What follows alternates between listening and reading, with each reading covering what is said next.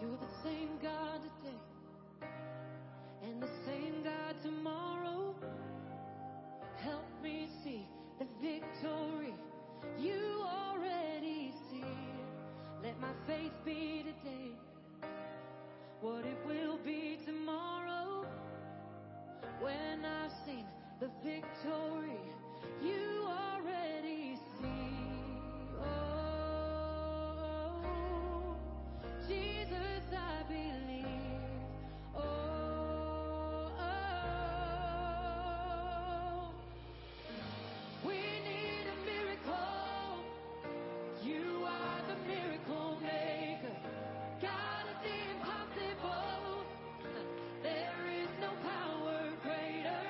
Exceeding, abundant, beyond what we could ask or think.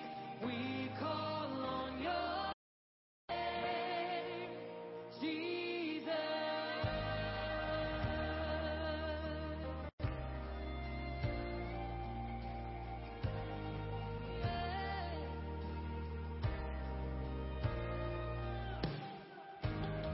By the power of your name, all for your glory, the sick are healed, the soul is filled, the battle has been won. On your promise I stand, and in faith I believe it, that what I pray in your name, it's already done. Oh, let your will be done.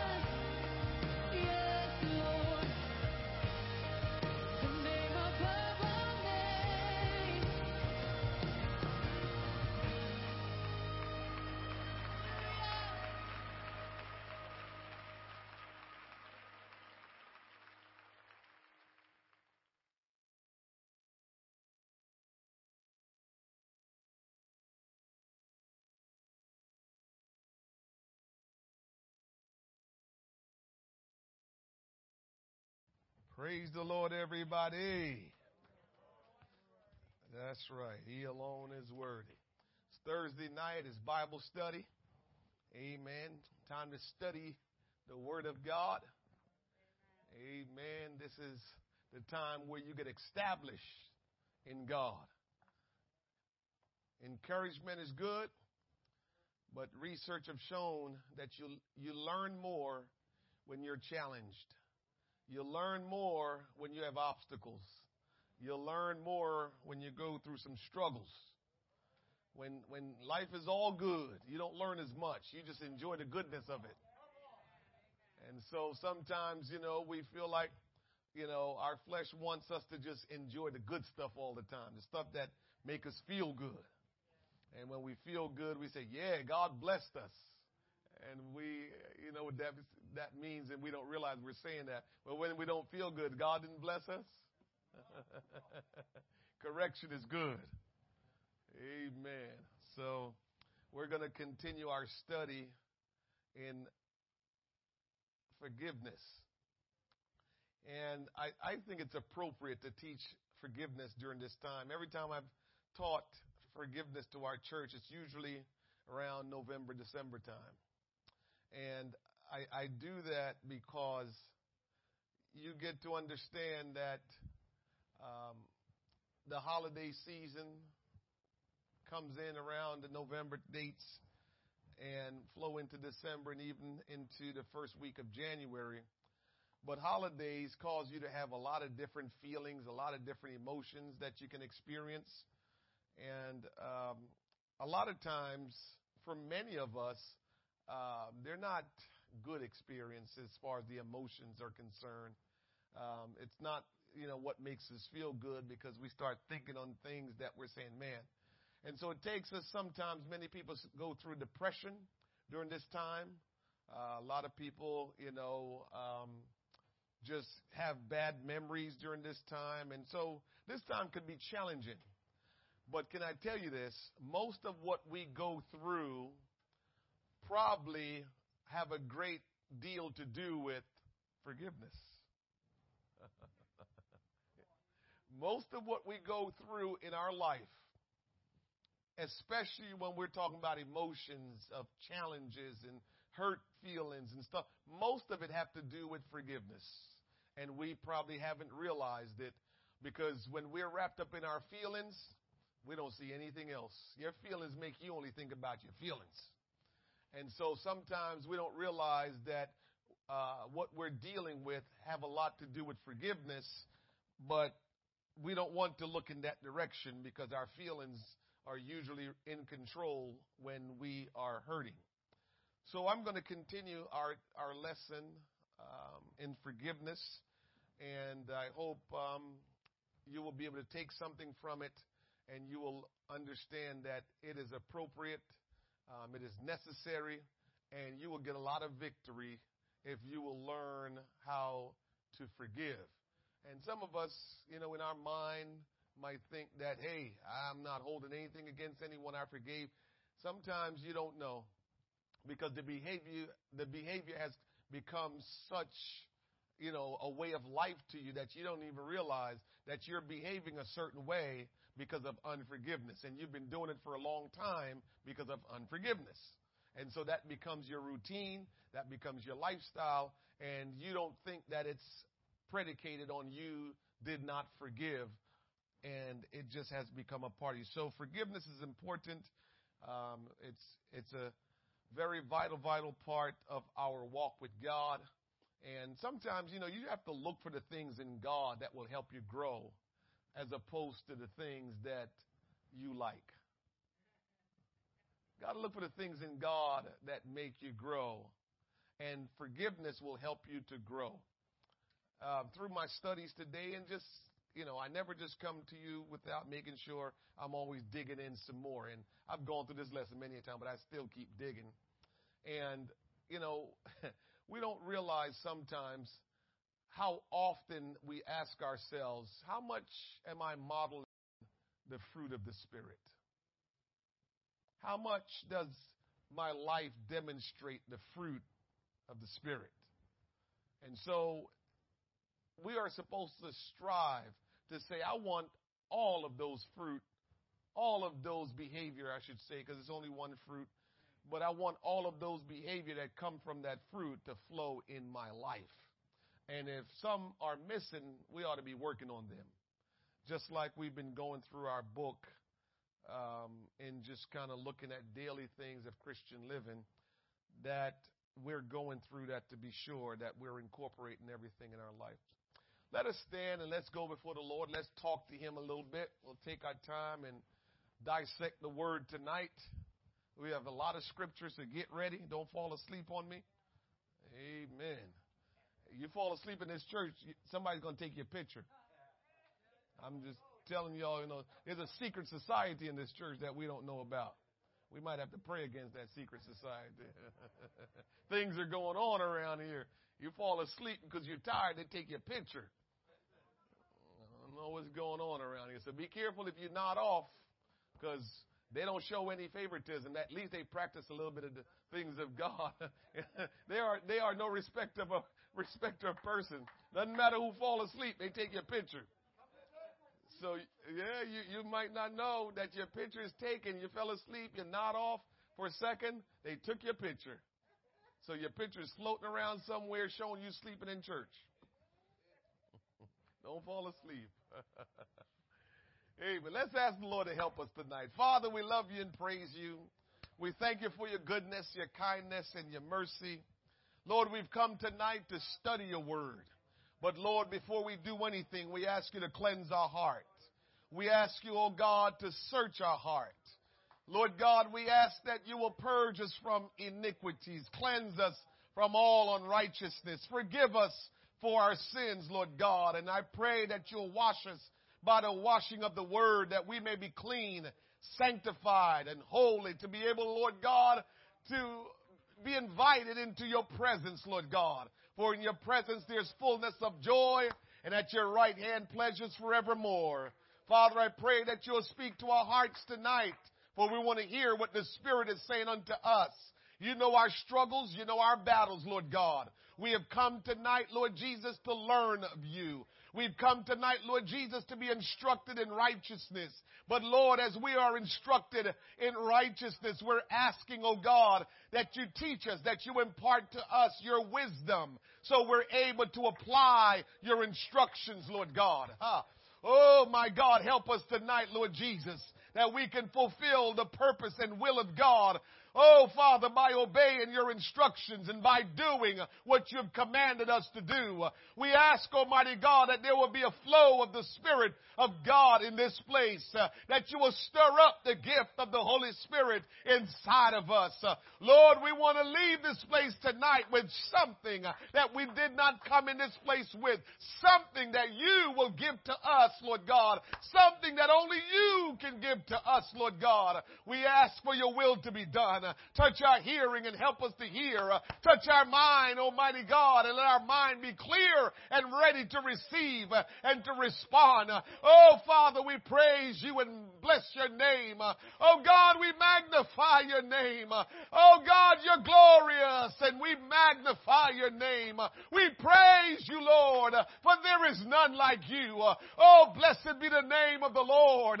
Blessed be the name of Jesus. Oh, God, we thank you tonight, Lord Jesus. We love you, Lord. We bless your name. The Lord is good, his mercy everlasting, his truth endure into all generation. Somebody love the Lord with me tonight. Let him know how much you love him. Let him know how much you appreciate him. Go ahead and thank him tonight, for God is wonderful. He's glorious. He's deserving of all the praises and all the honor. Jesus, there is none like you. We bless your name, oh great God. Thank you, Lord. Thank you, Lord. Thank you, Lord. Thank you, Lord. Thank you, Jesus. Thank you, Jesus. Thank you, Jesus. Hallelujah. We appreciate all of you that have joined us. Continue to promote and encourage others to join us on our Zoom prayer meetings in the morning. Amen. I appreciate them. And I just appreciate just coming together in the morning. Amen. I know it's not easy. I know it's not easy, but you know what I always think about? If you're struggling, just understand you're not the only one. You know, because sometimes, things start happening and say, I just don't know if I can wake up that time every morning. Well, there's some people that's doing it, and they don't feel like doing it sometimes. But they do it. So let's not think sometimes, we let the devil tell us stuff, we tell ourselves stuff, and I'm just like, what are we doing? What are we doing? There are other people struggling too, dying to just stay in their bed, and they do it too. They pray. After they get done praying, they're trying to negotiate between going to work, getting ready for work, and going back to bed, taking a quick nap. It's all kind of stuff that goes on. But church, I'm telling you, this is now that's the dimension that we step in when we talk about sacrifice. And a lot of times, we only talk about sacrifice. We don't sacrifice. And so here is one of those things, and probably why are we tired? Because we stay up a little later than we should. I'll raise my hand on that. Stay up a little later than we should. But if we get a normal life, if you go back to Jesus' days, from 6 a.m. to 6 p.m., they were up and about doing things. They went to bed. At 6 o'clock, they took it down. So I'm sure by, 7 o'clock at night, Jesus was asleep. Oh, I'm telling you, I'm sure about 7 o'clock. Dinner was ready at 6. He went and washed off about, 6 o'clock. Dinner at 6:30. He's done in 20 minutes. Then he started pulling the covers. Jesus was asleep by 7. Popped right back up early in the morning about 5. Ready to go. Nice and refreshed. So part of the struggle in this is all our fault. And of course, I've come to the place I told you before. Let's be smart and realize most of what we're dealing with that we are having a problem with, it's probably our own fault anyway. Have you gotten to that place yet? Because I'm there. I'm there to say whatever it is that I'm battling, for the most part, it's my issue. It's something I haven't done right, something I did wrong, something. And so I've already accepted that. And so I'm already a step ahead of that and saying, God, show me where I misstep at and show me how I can correct that. That's where I am. I'm not even going to negotiate about thinking about, it's because, maybe a situation or something. Nah, it's me. Something I didn't do, something I'm not doing, something I did. And so, Lord, just help me to move past it and to overcome it. Amen. You may be seated. Forgiveness is so powerful. I saw this the other day. I saw Art Wilson posted this on his Facebook page, and I loved it. He said, this was a post that he put out. He said, the Lord did not check who was inside the house that was worthy. Remember back in Israel when the death angel was going to pass through Egypt, God sent out the word that if you didn't have the blood applied to the doorpost, that the death angel will pass through and kill the firstborn. Well, the Lord did not check who inside the house was worthy. The Lord didn't say we got to make sure the people in the house was worthy, because if they weren't worthy, then the death angel was going to come in and kill them, even if the blood was applied. He didn't say that. He said apply the blood, and whatever, even if you were Egyptian or Israelite, whoever was in the house where the blood was applied, it didn't matter what anyone thought of them. The Lord said the death angel passed over. So the Lord did not check who inside the house was worthy. He checked for the blood on the doorposts. So that's all he was checking for. Where's the blood?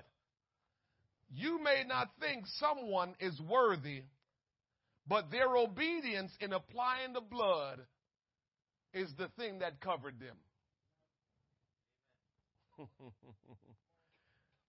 And I got to say that because sometimes, which we'll deal with tonight, sometimes we kind of have our own perception about things and people. And sometimes we're so far off, we have no clue how off we are. We're just off. And I wonder what they thought that morning when they woke up and certain people were living. They probably shook their head. And the only explanation to that person living was, I was in the house where the blood was applied. That was the only explanation. Nothing else. I didn't change my behavior. I didn't do something special. I wasn't worthy. No, I was in the house where the blood was applied. But to apply the blood requires obedience. So they did something right. Hallelujah. All right, let's get into the word. We have a lot of scripture tonight. We're going to talk a little bit about forgiveness because, again, as I told you, it is a vital part of our Christianity, and it will give us the victory every time. And, oftentimes people are in church services and they shout, they praise, they sing, they run, they dance, they have a good time in the Lord, but the struggles that they face when they leave is real, and they don't realize the struggle that you're going through is because you did all the other stuff, but you keep omitting forgiveness. And we don't see it. We don't want to approach it. We don't want to deal with it.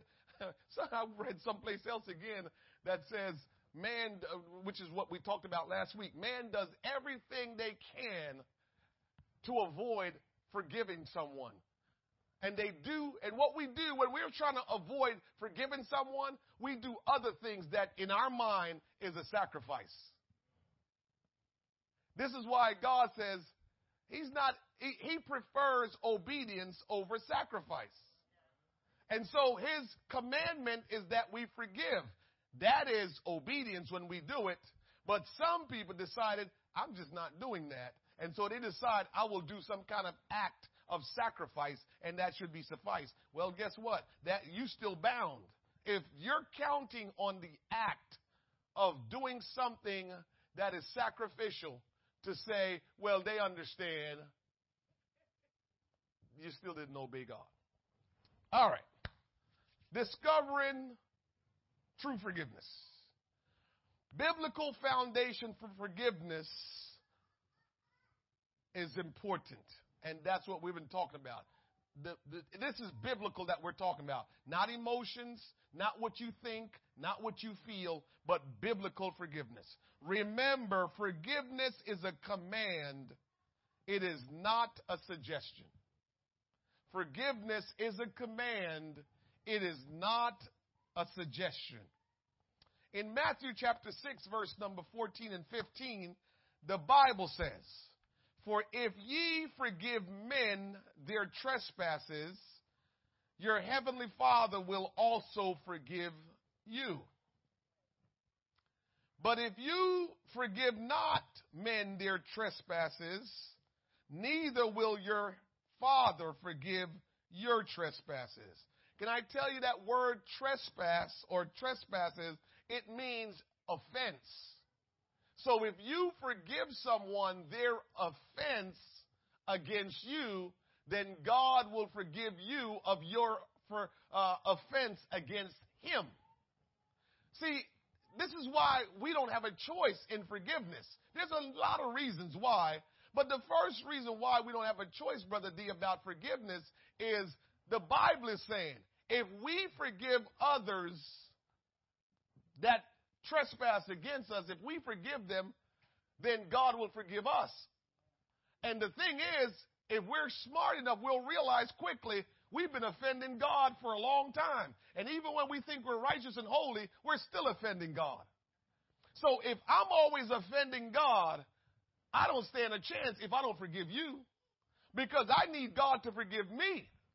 So the bottom line is we have to get to the place to realize we have to forgive people that offends us.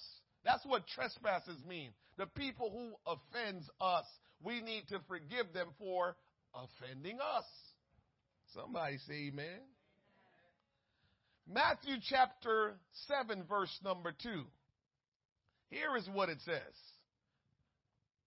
For with what judgment ye judge, ye shall be judged. And with what measure you mete, it shall be measured to you again. First of all, let me clear something up. You don't have the right to judge. Why don't you have the right to judge? You don't have the right to judge because the person you're going to judge, you have committed similar offense as they have. So you can't judge someone where you and them are kind of in the same boat, because what did the word say? If you commit one of the least of these, you have commit all. So you have already sinned, and so trying to judge someone, you are in the wrong already. When the Bible says judge, the only way someone judges someone is according to the Word of God, which means the Word is doing the judging, not you. If you're going to judge someone, it should not be you per se that's judging them. The Word, God Himself. In the beginning was the Word, Word was with God, Word was God. So the Word will do the judging. You can't judge. So we cannot judge people because we're not equipped, because all have sinned and come short. So the way we will pursue, quote unquote, judgment, if we're going to do something like that, it's not you that's doing it, it's the Word of God that's doing it. Okay? So if you're, what do you mean by that, preacher? Because y'all seem like y'all a little lost on that one. What do I mean by that? The Bible says we must, as Christians, we must, demonstrate the fruit of the Spirit. Okay? And it goes on to talk about the fruit of the Spirit. And so now someone that is a Christian is not practicing the fruit of the Spirit. If you want to lovingly pull them to the side and says the Word of God says blah, blah, blah, blah, blah, blah, blah, and as Christians, that's what we're supposed to be modeling, again, you got to leave yourself out of that and says the Word of God. God says. So it's not you that's doing it. It's the Word that's doing it. So that's what I mean by you can't judge. The Word judges. But unfortunately, a lot of times we judge. Let me tell you what's Holy Ghost want to talk to us about concerning judging. You judge people in your heart. You're judging people in your heart, and nobody can know that, but God does. Nobody can know that you're judging someone in your heart. So in your heart, you've got animosity against people. You're judging them. And God sees that, and now your situation is you have to give an account to God, because remember, God sees and knows everything. So when you're judging someone in your heart, because whatever the reason, whatever you have concluded, whatever you thought that they did against you, now you might do the Christian thing, which is out front. Hey, praise the Lord, how are you? Hey, it's good to see you, or whatever, and all that stuff. But in your heart, where nobody can see but God, animosity. You don't like them. You got a problem. You're judging them. You're walking around saying, whatever. I ain't paying them people no mind because they act like they Christians and they're not. You're judging them. And you should not do that. So that's one of the things God wants all of us here tonight to deal with. That whoever you're judging in your heart, because only God knows it and you knows it and you know it. Whoever you're judging in your heart, you got to deal with that.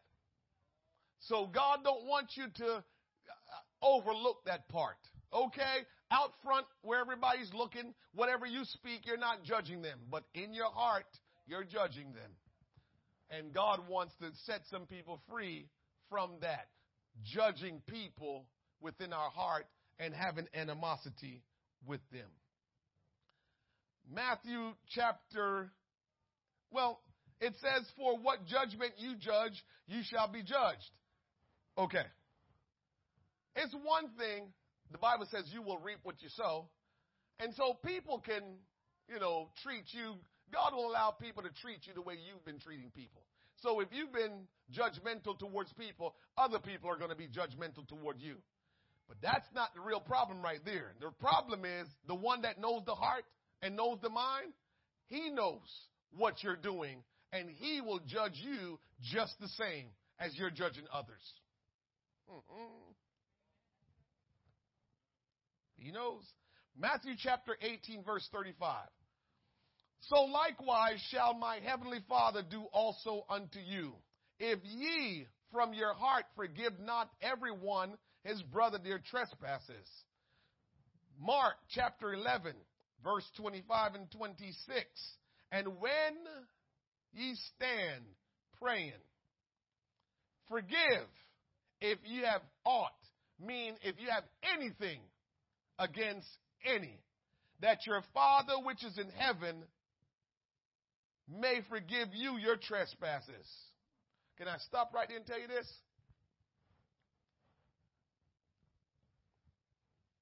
A lot of our prayers are not getting answered because we're praying to God for God to do something and we have aught against people. We're praying and our prayers are not getting through because we have aught against people. Anything that you have against people, that's aught. That's what aught is. Aught is not a specific thing. It means anything. And so we're praying to God, and because we have aught against people or an individual, our prayers are not getting through. Maybe this is where it started from a long time, because maybe Brother Kellerman can think about this. And I'm not saying this to be mean, church. Where in the Bible we remember someone going to somebody saying, pray for me? I'm sure it's there. But I want to, if I can probably find the first reference of that. First time someone went to someone and say, can you pray for me? I would like to know. Because I believe that we started that because of this. You're asking someone else to pray because you're not confident in your relationship with God. When you're confident in your relationship with God, you got it. God's going to answer my prayers. Now, somewhere along the line, we got into, now I know the Bible says, here's some Bible stuff now. Remember the Bible says, where two or three are gathered in my name, they shall be in the midst of them. I told you a long time ago, that has nothing to do with God being present, because if you have the Holy Ghost, God is always present with you. The Bible says he's present everywhere all at once. So God is always present. So we can't use that. Now, the Bible says when you pray, touching on agreeing on anything, then you shall have it. And so that's not praying for me. That's saying we're praying together about something. Go ahead, Brother Kellerman.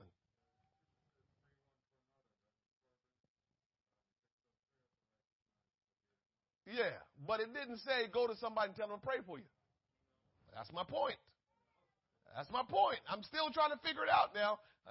I'm trying to figure out, do we see in the Bible where somebody went to somebody and saying, can you pray for me, please? Now, God tells us to pray for each other, but bottom line is we're supposed to just pray for one another. Nobody should have to come to us and say, pray for me. Because if your prayers are getting through, you got it. Just saying. So back to this text where it says that if you are praying and you remember or you think about someone that you have aught against, the scripture says here that you must forgive in that prayer. It means that you have to stop praying about whatever you're praying about, because it's not going to get answered. So if you're at the altar, you're in your seat, and you just kind of, start praying there, you're standing up, you're walking around, and you're praying, and it comes to your mind, I do have a little issue with so-and-so. I do have a little issue with so-and-so. When that comes to your mind, whatever you're praying about, you need to stop and say, God, please forgive me. And I forgive so-and-so, and I am not going to have up so-and-so, and I'm not going to be saying so-and-so is this. I'm not judging so-and-so. I forgive them of any offense, of anything they have done to offend me. I forgive them right now. But guess what's the hard part? You're talking to God. You can't give him lip service. So it really has to be a heart thing when you stop in your tracks and say, Lord, I forgive them. It has to be from the heart. It can't be just, I'm saying it, because God knows. The next verse says, 26 says, but if ye do not forgive, neither will your Father which is in heaven forgive you. It's a shame if we're praying to God And we walk away thinking God answer our prayers and we think life is good, but all of our offenses is still on us because God never forgave us. And we're walking around thinking that we're okay. Listen to me. Some of us are worn out because offenses is on us and we ain't getting them off. And so tired and so worn out. And I'm here to tell you by the Holy Ghost that offense that you have taken up because you believe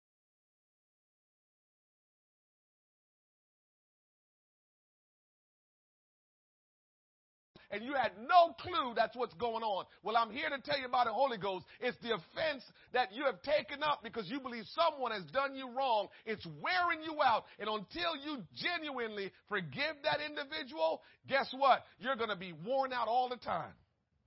We already know that because we don't forgive, it will bring depression in our life. Because we don't forgive, sickness will come in our life. We know that. Psychologists, psychiatrists have studied that and realized when you're walking around with unforgiveness, it will bring sickness in your body. So there's weight that some of us are carrying. When that weight is wearing you down, and when that weight is on you, you're bitter sometimes and don't know why. When that weight is on you, you never seem to be happy because the weight is on you because you're blaming somebody when you should be forgiving somebody. That's from the Holy Ghost. You can take that one if you want or not. But I'm telling you, God just dropped that in my spirit. Now, these verses of scriptures are pretty clear, aren't they? There is not much wiggle room. As a matter of fact, there is no wiggle room when it comes to forgiveness. Here is what we do sometimes. In our minds, while we don't forgive, we say, brother so-and-so, God don't understand how terrible brother so-and-so is. Over and over again, brother so-and-so keeps doing the same thing over and over. God, you have no clue, Lord, how terrible he is. And everybody think he's just this good person. And I know brother so-and-so, he ain't that good, God.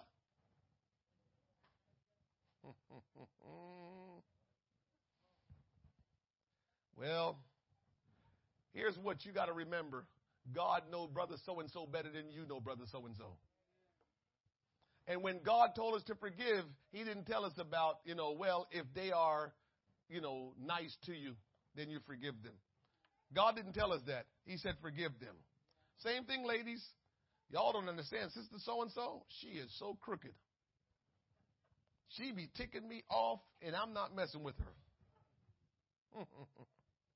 But the scripture and forgiveness are very plain. Forgive. There is no wiggle room. There's no discussion. There are some things, church, you have heard me say it many times.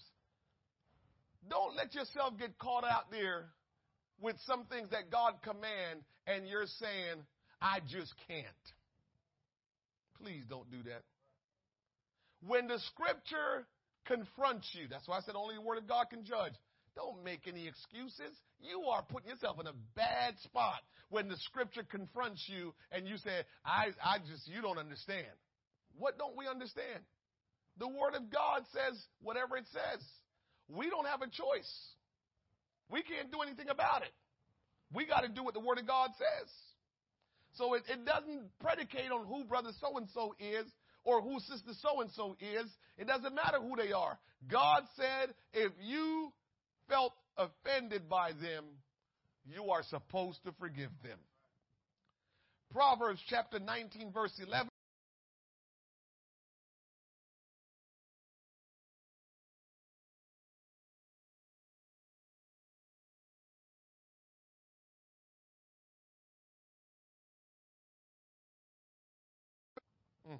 Then it says defer it, meaning that our discretion should cause us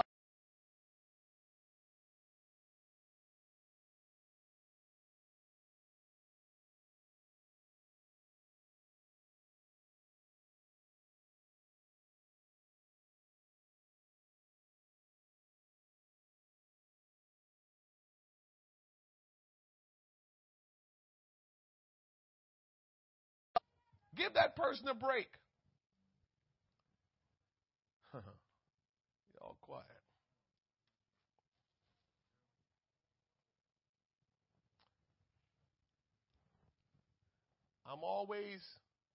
I say it sometime in jest or in joking, if you've been around me long enough. Sometimes people will tell me about a situation, about someone, of what they do and why they're, their behavior, how it's, wrong. And they'll tell you sometimes, and they think that, I'm crazy, but I'm not crazy. It's the way I've trained myself. And so you tell me something, and I said, maybe, and I come up with something that could be far-fetched. Maybe it's because blah, blah, blah, blah, blah. We don't know. We don't understand. And so we just got to give them a break because we don't know. Well, I said, I get you. I hear you. But I trained myself, Brother D, to always look for a way to give somebody the benefit of the doubt. I don't care how guilty they look. I try to train myself to give them the benefit of the doubt. I will rather find out later on that they were messed up when all along I was saying they were good than go the other way. You follow what I'm saying? I don't want to be the one saying, man, they're just messed up, and later on find out they weren't that messed up. But I want to be the one that says, I think that, they just had a hard time. They have a challenging time. Life was rough. They were mistreated. All kind of things are going on. And so it caused them to be a certain way. And you're saying, well, and it's about time they get over it. Yeah, but you never know how it's affecting them. And I'd rather go that route. Because I'm trying to learn so I don't take offense with me. I don't want to have offense in my life because of what I've thought about people and how I perceive people. I don't want offense to be built up in me because I want God to hear my prayers. I want to get to heaven. And if we allow offense to build up in us, it's going to keep us from eternal life. Forgiveness is a heaven and hell situation. Remember, pre-trib, post-trib, mid-trib is not a heaven and hell situation. Whether we're right or wrong about when Jesus is coming back, that have nothing to do with our salvation. Forgiveness have a whole lot to do with our salvation. Proverbs 24:29, say not, I will do so to him as he had done to me. I will render to the man according to his work. He ran me off the road, so I'm going to run him off the road too.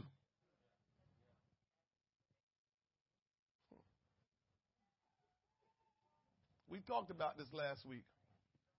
When you respond to someone in the same way they treated you, you have just become like them. So it just doesn't even make sense to criticize them because then you're criticizing yourself. Does that make sense? That when you respond to someone that offended you, you respond in the same kind of way. You have no right to criticize them because you are just like them. Because you're doing what they did. They just did it first, but you're doing it second. So you look kind of foolish when you start to criticize someone when you respond in the same way. Colossians chapter 3, verse number 12. Put on, therefore, as the elect of God, holy and beloved. This is what we need to put on. Bowels of mercy. We need to be merciful. What else do we need to put on? Kindness. We need to show kindness. What else do we need to put on? Humbleness of mind. What else do we need to put on? Meekness. What else? Long suffering.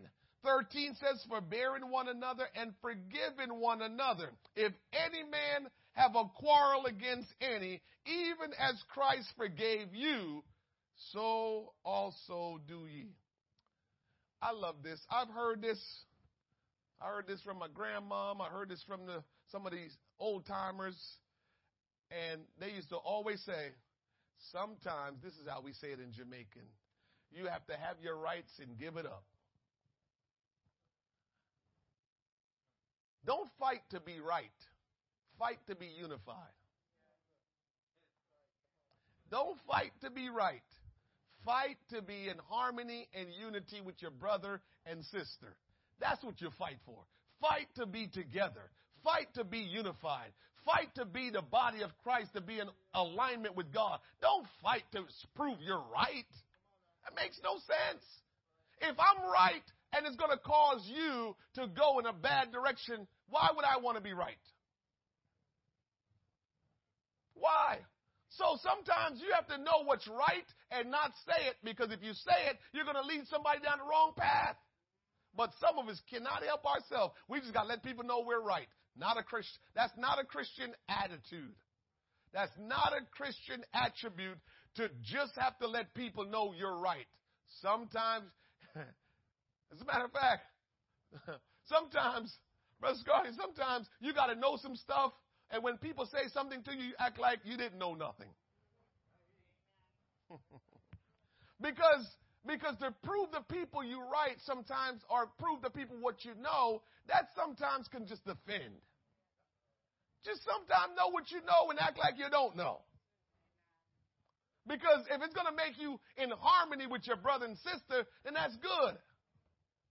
Can you imagine something? You ever had somebody wanting to tell you something and they're excited about it, and you might have known it all about it, or you know something real good about it? You got to act surprised. Because when you say, oh, yeah, I know, you just killed their old high. They're all excited, wanting to share. And you, yeah, I knew that. Oh, come on, man. Why don't you consider your brother and sister and be happy with them? So when they come with their gladness and happiness and they're getting ready to tell you, act like you're hearing that for the first time and have a big old smile and say, really? Oh, man, that's so good. I'm just telling y'all. That's how you build relationship with one another. That's how you make sure you and your brother and sister are in the right relationship, not try to kill their joy.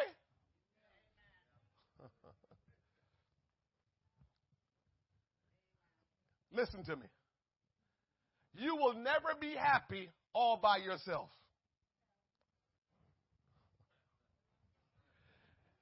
The person that's in their mind tell me, not me, I can't, you're lying.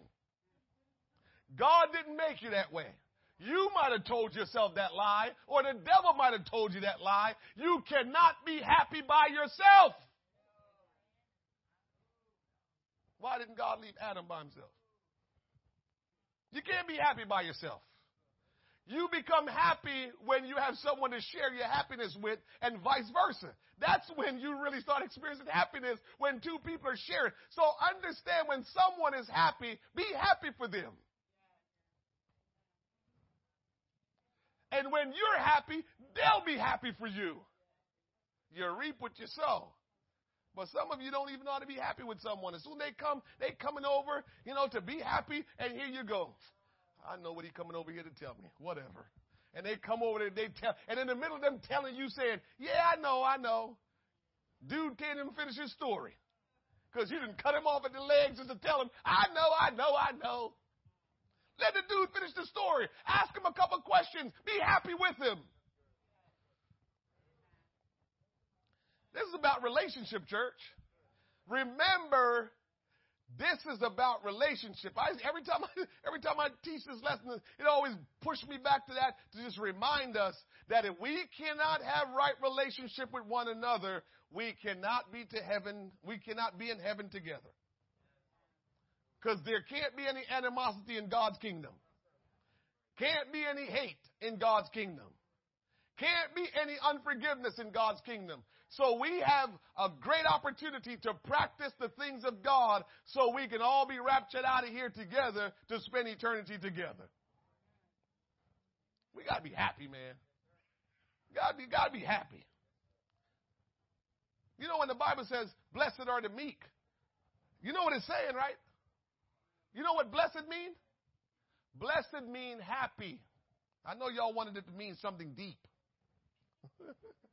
But blessed mean happy. So when the Bible says, blessed are he that hungers and thirsts after righteousness, happy is he that hungers and thirsts after righteousness. So we've got a whole almost chapter that's telling us about being happy. Can we be happy? If you ain't happy about nothing, you can't be living for God. Because if you're living for God, you will find something to be happy about. Amen. Romans chapter 12, familiar passage of scriptures, verse 19. The Bible says, dearly beloved, avenge not yourselves, but rather give place unto wrath. For it is written, vengeance is mine. I will repay, saith the Lord.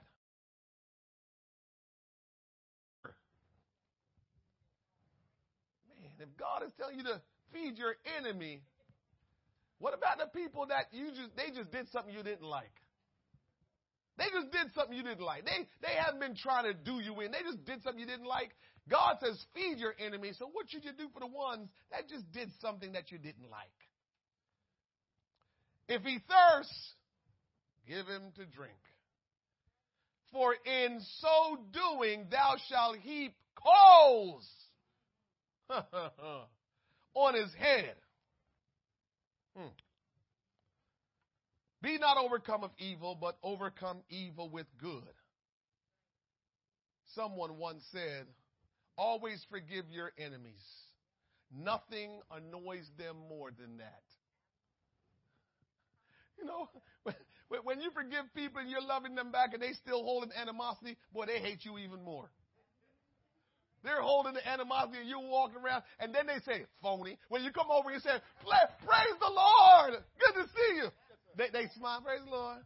And when you walk away, hypocrite. I'm not no hypocrite. I forgave you, and I don't have nothing against you. So that's why I'm smiling saying, praise the Lord. I'm not being a hypocrite. But that's what we do, because we're saying, if I'm not happy and if I don't have it straightened out, I know they don't. Who told you that? Who told you that because you don't have it straightened out, somebody else don't have it straightened out? It's not the way it works. Forgiveness doesn't make the other person right. It just makes you free. Forgiveness doesn't make the other person right.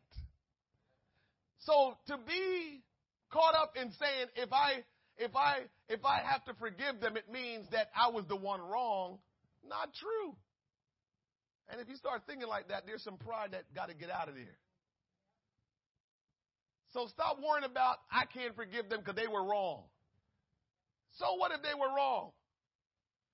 You forgiving them don't make them right. It just means you forgave them and you're free. How many times should we forgive? There is no limit in unforgiveness. But what the scripture says, Matthew 18:21. Then came Peter to him and said, Lord, how oft shall my brother sin against me and I forgive him till 7 times? Peter said, 7 times, Lord? How about 7 times, Lord? Jesus said unto him, I say not unto thee until 7 times, but until 70 times 7. And the bottom line is Jesus is saying, boy, you never stop forgiving. Because if I stop forgiving y'all, man, whew. 1 Corinthians 13:5, it's talking about love, and it says, love thinketh no evil. The word thinketh here means does not take account or number of.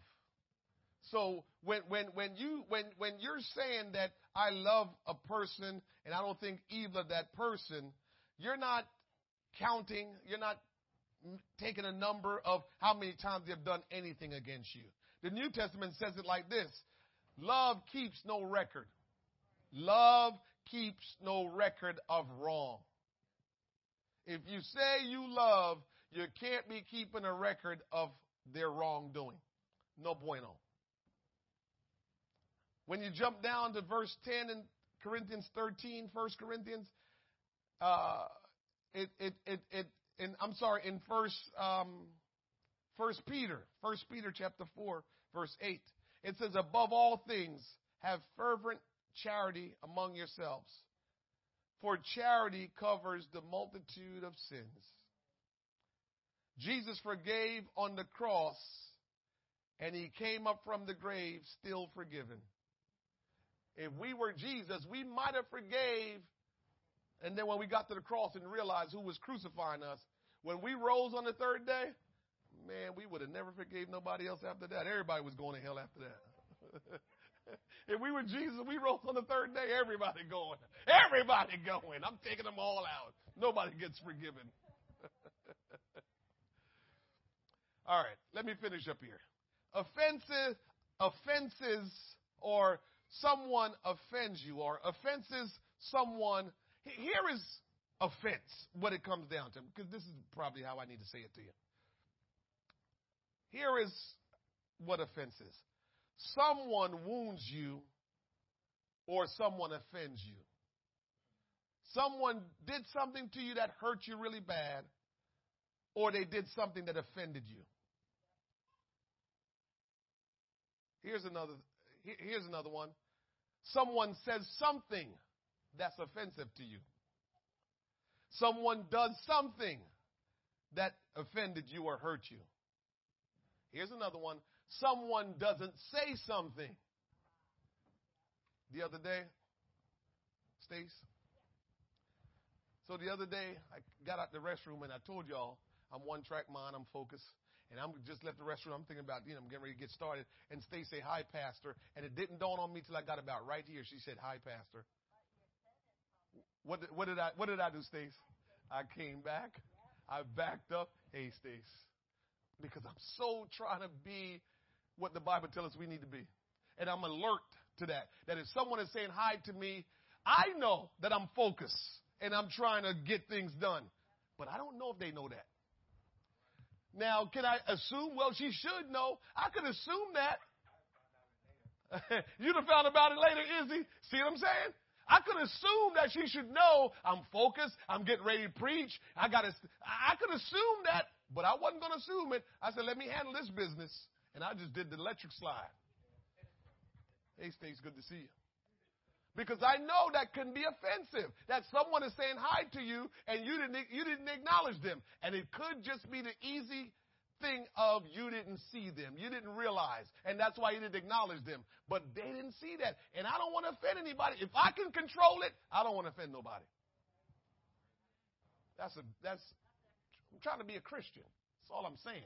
I'm not trying to be better than anybody. I don't think I'm better. I'm trying my best to be a Christian. All right. What we have been taught to do from childhood is when somebody offends us, we isolate them from our heart. That's what we've been taught. Whether nonverbal or verbal, we were taught that. We get bubbles all around us so that we can't get hurt again. They'll never hurt me like that again. Bubble wrap ourselves. They'll never hurt me like that again. Well, let me tell you, newsflash. If you're going to get to heaven, you're going to be open to hurt all the time, and you have to own that because that's never going to change. Why would you say that, preacher? Ask our Lord and Savior. He was vulnerable. He made himself vulnerable, and I'm sure he was hurt many times. Well, I'll talk about that in a second. I'm sure at some times he was offended and hurt, but the bottom line is he knew that came with the territory. Being a Christian leaves you open to being offended. That's going to happen. Can't get around that. But we've been taught, they do that to you, you make sure they don't do that to you again. And so that usually means isolation. We do everything we can to avoid being around them. And we justify and think it's okay. Why should I be around them? They always say things derogatory towards me. They always hurt my feelings. Can I tell you this real quick? Wrote this down in my studies today. This ain't even a part of this is not written in the forgiveness notes. But in studying, God helped me to understand more things. Immaturity in Christ and unpracticed fruit of the Spirit will cause one to be offended regularly. I'm going to say it again. Immaturity in Christ and unpracticed fruit of the Spirit, the manifestation of the fruit of the Spirit in your life, will cause you to be offended regularly. If you find yourself offended quite a bit, you're either immature in Christ or the fruit of the Spirit is not manifesting from your life. It's not something you practice. So you are being offended easily.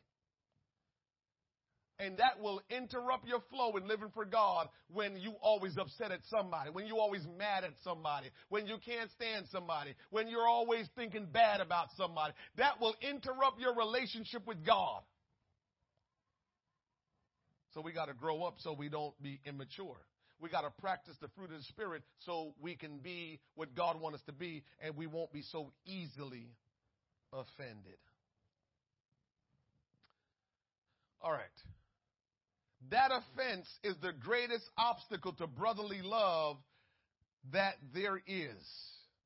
It is true biblical forgiveness that built a bridge between the two to allow fellowship again. So when we become when we isolate people, guess what? That is an obstacle in your life as a Christian. So don't be comfortable avoiding someone thinking, as long as they don't say nothing to me, I won't say nothing to them, but praise the Lord. Oh, we try to dress it up. As long as they don't say anything to me, I won't say much to them. All I'm going to say to them is praise the Lord. Well, you don't have a relationship with that person. And we're supposed to be brothers and sisters in Christ. We're supposed to love our neighbor as ourselves. We are the body of Christ, and we're supposed to function together. So just walking around talking about, they're not going to hurt me again. I say, praise the Lord, and I keep it moving. Not godly. God not pleased with that behavior either. Yes, yes, yes. Philippians 2, verse number 1.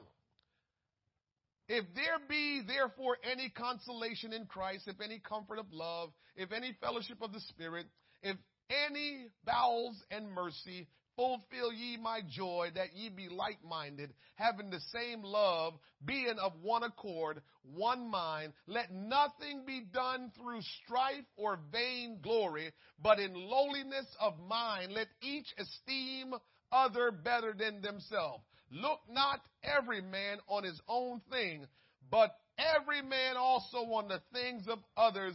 Let this mind be in you, which was also in Christ Jesus. And I'll finish up with this text right here. Matthew chapter 18, verse number 7.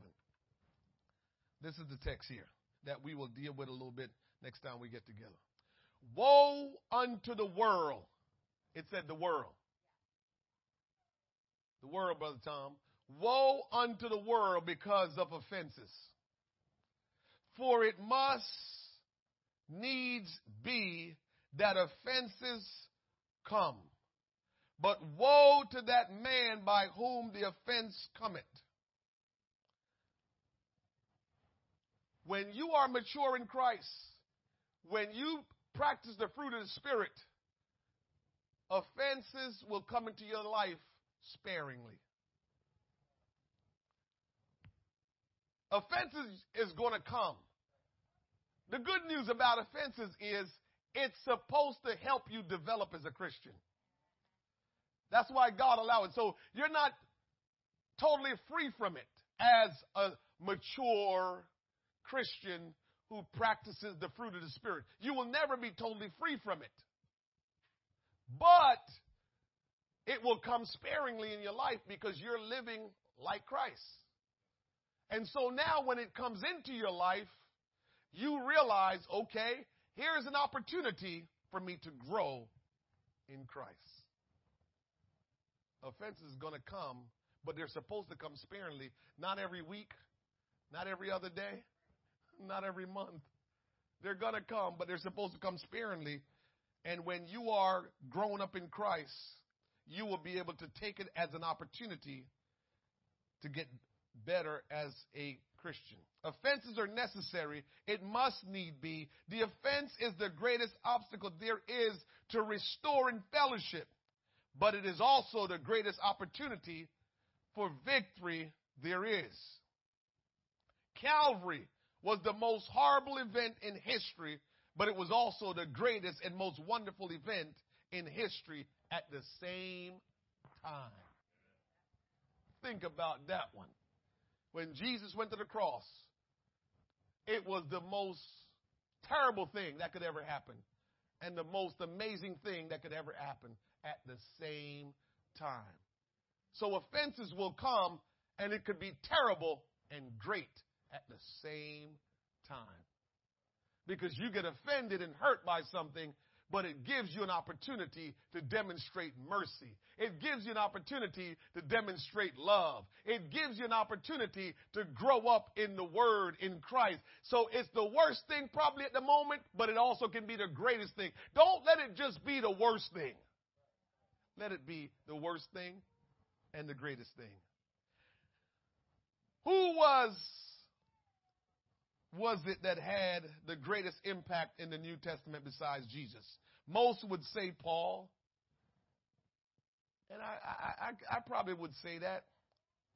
However, I think Stephen is running a close second if he hadn't nudged him out. Because if it were not for Stephen, there would be no Paul. While being stoned, Stephen said, "Receive my spirit. Don't lay this sin to their charge." You remember that? Paul was present when Stephen was getting stoned. So he was taking part in that sin. Paul was taking part in the sin of stoning an innocent, godly man. And when that innocent, godly man was giving up the ghost, he was about to die, he told the Lord, "Lay not this sin to their charge." What if he wouldn't have said that? Would Paul have the opportunity to be forgiven? And would Stephen be saved? Two situations where you need to ask for forgiveness. You do somebody wrong, you need to ask for forgiveness. Don't act like you don't know. Ask God to help you. And we'll pray in a second here and ask God to help us. Two, someone does you wrong and you don't respond correctly. So, you do something wrong, you need forgiveness. You need to ask for forgiveness. But then somebody did you wrong and you didn't take it with the right spirit. So now you got the double whammy. Somebody did you wrong and you got to go ask for forgiveness. That's the worst. But the reason why you didn't respond correctly was because you might have been immature or not practicing the fruit of the Spirit. So we got to be sharp, be prayed up to understand that when someone does anything to offend us, how we respond is critical. How we respond to how somebody speaks to us, to what somebody does to us, it's critical. Because if you responded with a bad attitude, if you responded in a wrong way, you're now going to be required, according to the Word of God, to go and to say, "Ethan, you said blah, blah, blah the other day, and I didn't like how you say it, but that wasn't the point. The point was I responded incorrectly, and I'm asking you, can you forgive me because I responded incorrectly?" Woo! Woo! Yes, yes, yes. So that's what we miss sometimes. And we don't realize it is our response that is incorrect. That's a big one that we need to really pay attention to. When somebody says something that offends you, how did you respond?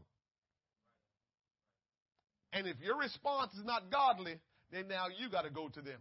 And I know you don't want to go to them, and that's why I said what I said when the Holy Ghost quickened me and had me say what I said tonight. Some of us are walking around with a lot of weight because of unforgiveness that you will not acknowledge. And you're getting worn out. And you're getting weary.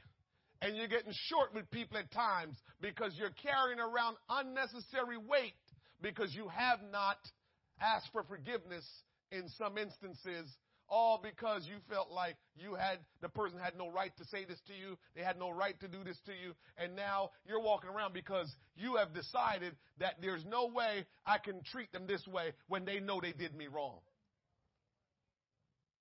And so instead of going to them and says, I've been walking around being mad at you because I feel like you've done me wrong, but I'm the silly one.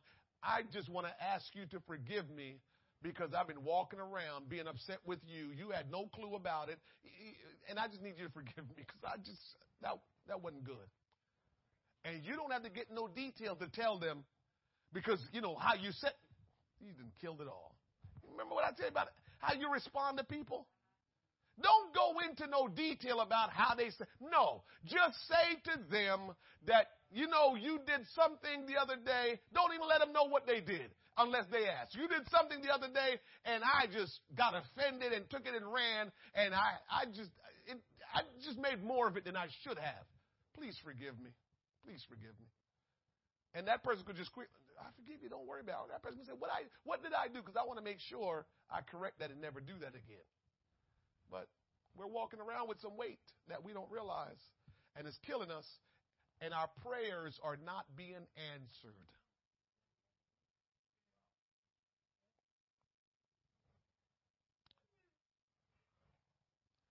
All right, I'll stop right there. Bradley, you got a question?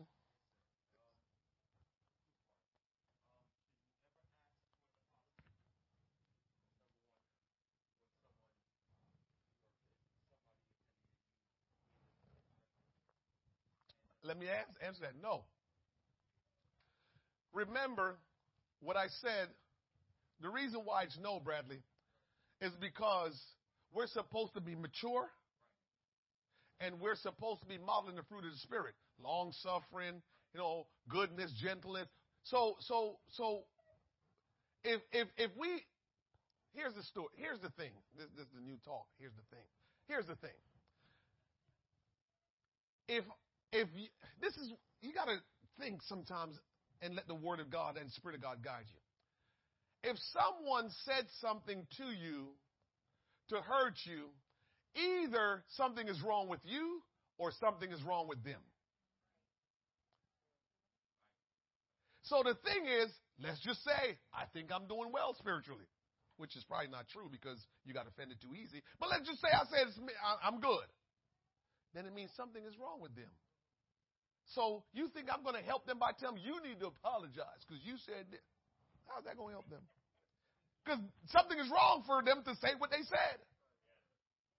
So I need to get on my knees for them. And I need to extend kindness and love and mercy toward them. And maybe that will get them going on the right track. Because right now they're off the track if they did something real egregious. Second question.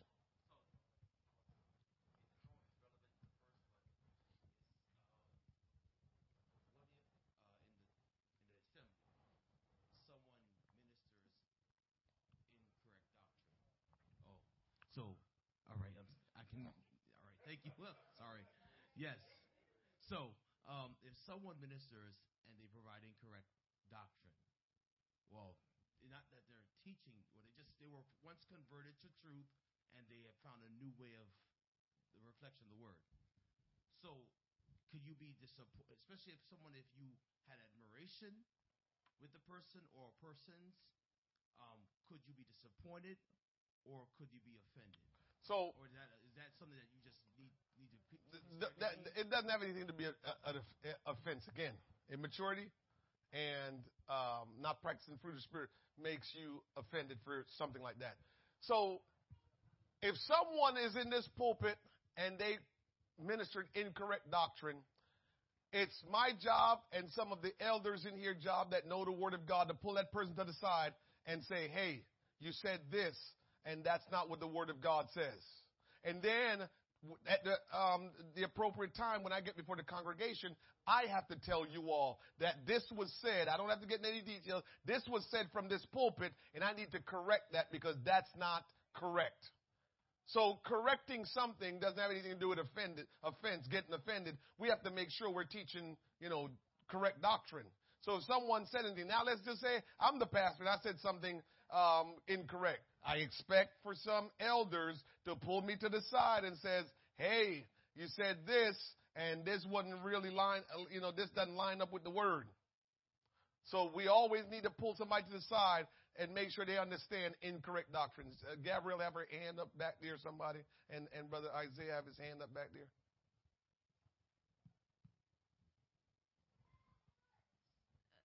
Is it like unforgiveness if you cut someone off because of the offense that they have Yes. done to you? It's wrong. It's wrong. It's wrong. Our goal is supposed to be trying to help people get saved. There's a scripture in the Bible that talks about that people use incorrectly, that if you go to someone about an offense and they don't accept it, then you bring a brother or a sister and you try to talk to them about it. If they don't accept it, then guess what? You bring him before the church, and if you don't accept it, then you treat him like what's the word again? Like I think it's a scribe. I'm trying to remember the word, but what is it? Infidel. But guess what? You know what they all missed? God came to seek and to save the lost. It is the will of God that all be saved and that none perish. And if we treat the worst of the worst, we going out there. Here's something that's important to me, and I think it's important to God. We go knock on people's doors sometimes. We go to neighborhoods and communities. That's the worst, talking about Jesus loves you. We are wrong if someone was in the church and did wrong and we still not reaching for them, regardless of what happened, and we still not reaching for them, but we're going out there reaching for other people because they're no different than the people out there that we're reaching because they're both lost. So when we think somebody's supposed to be an outcast in the church, we're wrong. We're supposed to be trying to help them get back in their relationship with Christ, regardless of what it is. We're supposed to be trying to help them get back. Brother Isaiah. So this, I guess, more for clarity. So let's say someone offends someone else. The person who was offended, would you, let's just say maybe there's a valid reason why they're offended. Do we understand that, I guess, the end result they need to, I guess, either get it right with the person? But I guess, so my question for you is, would you say that there's no scenario where a person is rightly offended, or does that make sense? Like, yeah, I follow what you're saying. Yeah.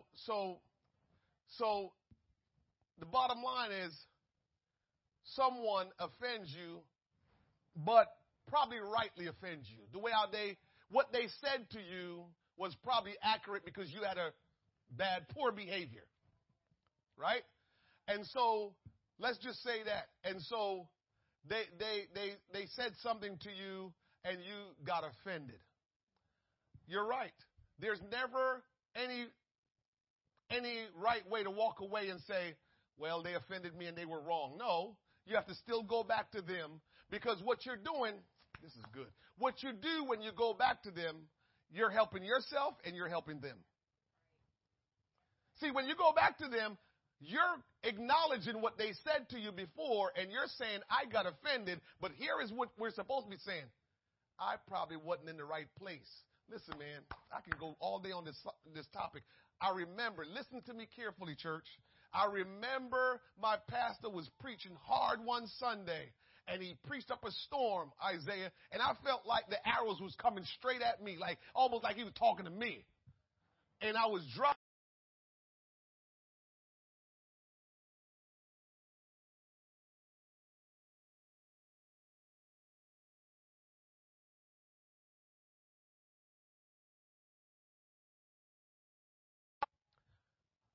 You didn't have on the shield of faith.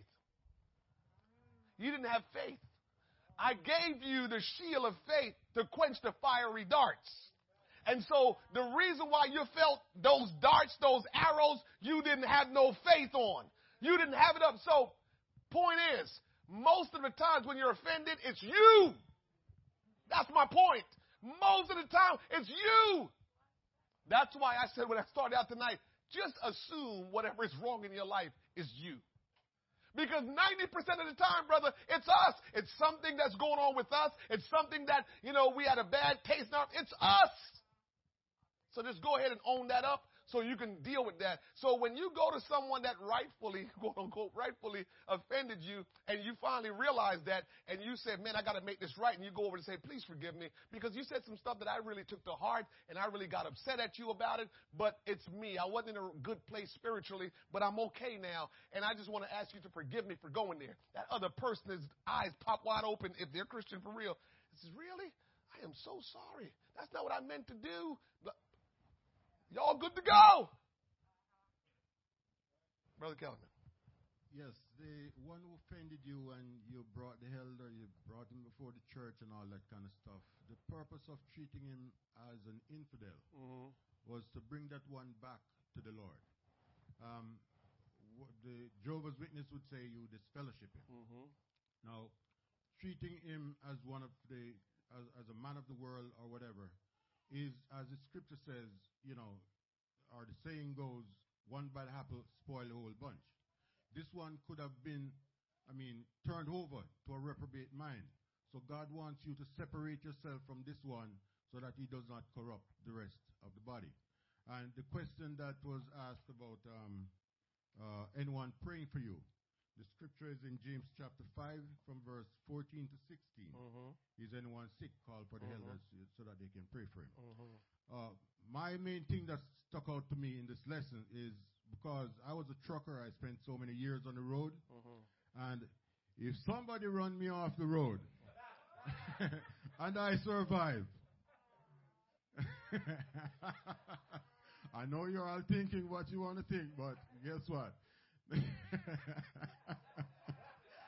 If I start thinking like that person, the scripture says I'm just like him. Just like Amen? him. All right.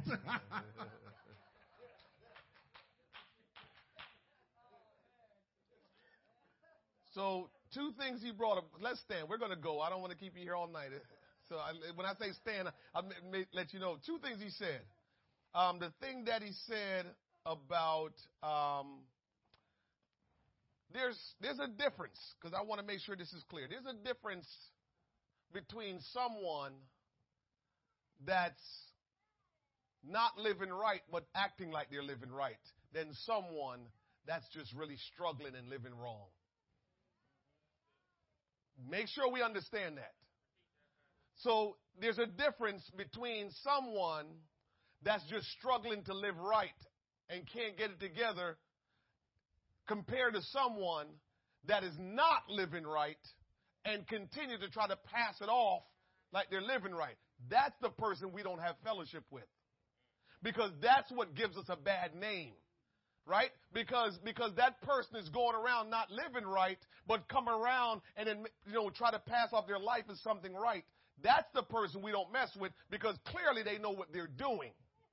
And we don't want to be labeled among them. And so that's the one we don't fellowship with when the scripture talks about you don't fellowship with such a one. And the scripture talks about that clearly, about someone that does that. You don't fellowship with them. So if you know somebody is knowingly ripping people off, stealing and conniving other people, but they show up in church and act like they're right, you got to leave them alone, because people think you're like that.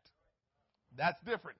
Now, someone that we've said, we got to treat them like an infidel because, we can't get them restored, that's different. They're no different than all the other sinners in the world, because they're just struggling. They're in a bad place, and we need to do everything we can to help get them restored. They're not being a hypocrite. They're just really going through, and it's not working for them, and they need our help.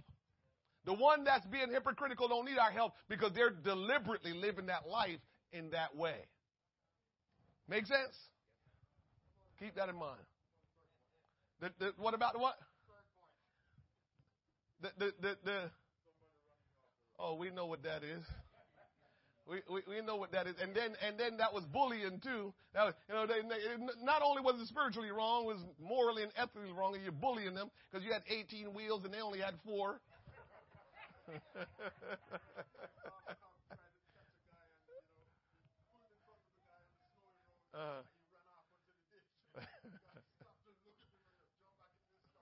Run the cops off the road with the 18-wheeler. My goodness. Everybody good? You got something out of the lesson tonight? Amen. Let's thank God for that tonight. Amen. We going into the Christmas season, church, and as I said, there's a lot of emotions, a lot of different things, not to mention all the loss we've experienced, and it can have you going to the left so often because of the thoughts and because of the hurt that you still have and so many things. But I want you to think about this. Try to make sure you don't get offended by what people say, what people do. Be Christ-like and try your best not to offend anyone in any way. Love people, treat people right, be happy for people, and celebrate with them. Last and final thing, I'll throw this in with you. Just trust me, I got to tell it to you tonight. I'm not going to be able to tell you before, tonight my only time I'm going to be able to tell you right now. So the other day, I was trying to get my staff, get increases for them in their rate of pay. Because with all that's going on in the world, some of you know that's in the workplace. Hiring is very hard now.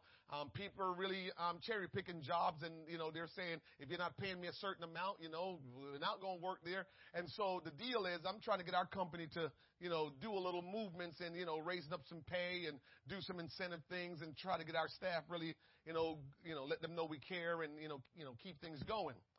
And Tuesday when I went into the office, I got an email from our HR. And I just received over 30% increase in my pay rate. And I wasn't trying to get no money from me. I was trying to get money from my staff. And I wanted to share that because I'm telling you, all that we're doing, that we are giving here and giving there, you might say, man, we're always giving. I'm telling you, can't outgive God. I'm still in awe. Like, where did that come from? People don't get. This was probably about a 33 to 35% increase. People don't get that in their pay. When we get increase over the year, they do 3%, 6%. You know the percentage that they give you. They call it cost of living increase. So every year you'll get between 3 and 6%. They call that cost of living increase. I just got a 35% increase in my base pay, and I went back to there and checked it and said, that really happened? I'm still in awe. So I'm telling you, be faithful to God. Give and it shall be given unto you. Good measure, pressed down, shaken together, running over. Because God is just that good. And if we will be faithful to Him and we will continue to do what He wants us to do and give like we're supposed to, you can't outgive God. And that's just not with finances. It's just of yourself, giving of yourself. When you have something this Christmas season, give it to somebody that could use it. Give somebody something. Do something special for people. Let people know you care. Just don't give them what you don't want, but give them what you really want. Lord, we thank you tonight. We love you. You're so wonderful and so kind. You've been so good to us. And Lord, we thank you for your word as you have spoken to us tonight. Help us to take hold of the word of God, to live out the word of God, to become doers and not just hearers only, Lord God. I pray tonight, Lord Jesus, that you will empower us by the Spirit of God. And that, Lord Jesus, all of us will grow from the teaching, from the instructions of the Word of God tonight, that we will grow, Lord God, and not allow anything to slip us, but that we will serve you with gladness, and that we will truly be ambassadors and vessels and instruments of God that you can work through. Father, we praise you and we honor you and we thank you for your goodness, Lord. We thank you for your mercy, your kindness, and your love, Lord. Continue to show us, Lord God, that, Lord, you love us. Continue, Lord God, to reign in our lives and in this church, Lord God. Help us, Lord Jesus, to truly be who you've called us to be. Bless us and keep us, Lord God, until we come back together again. We thank and praise you for all these things we pray in Jesus' name. Amen. Thank the Lord today. God bless you, church. Brother Henry is in the back with the offering basket. If you're online, give online. Let God bless you in Jesus' name.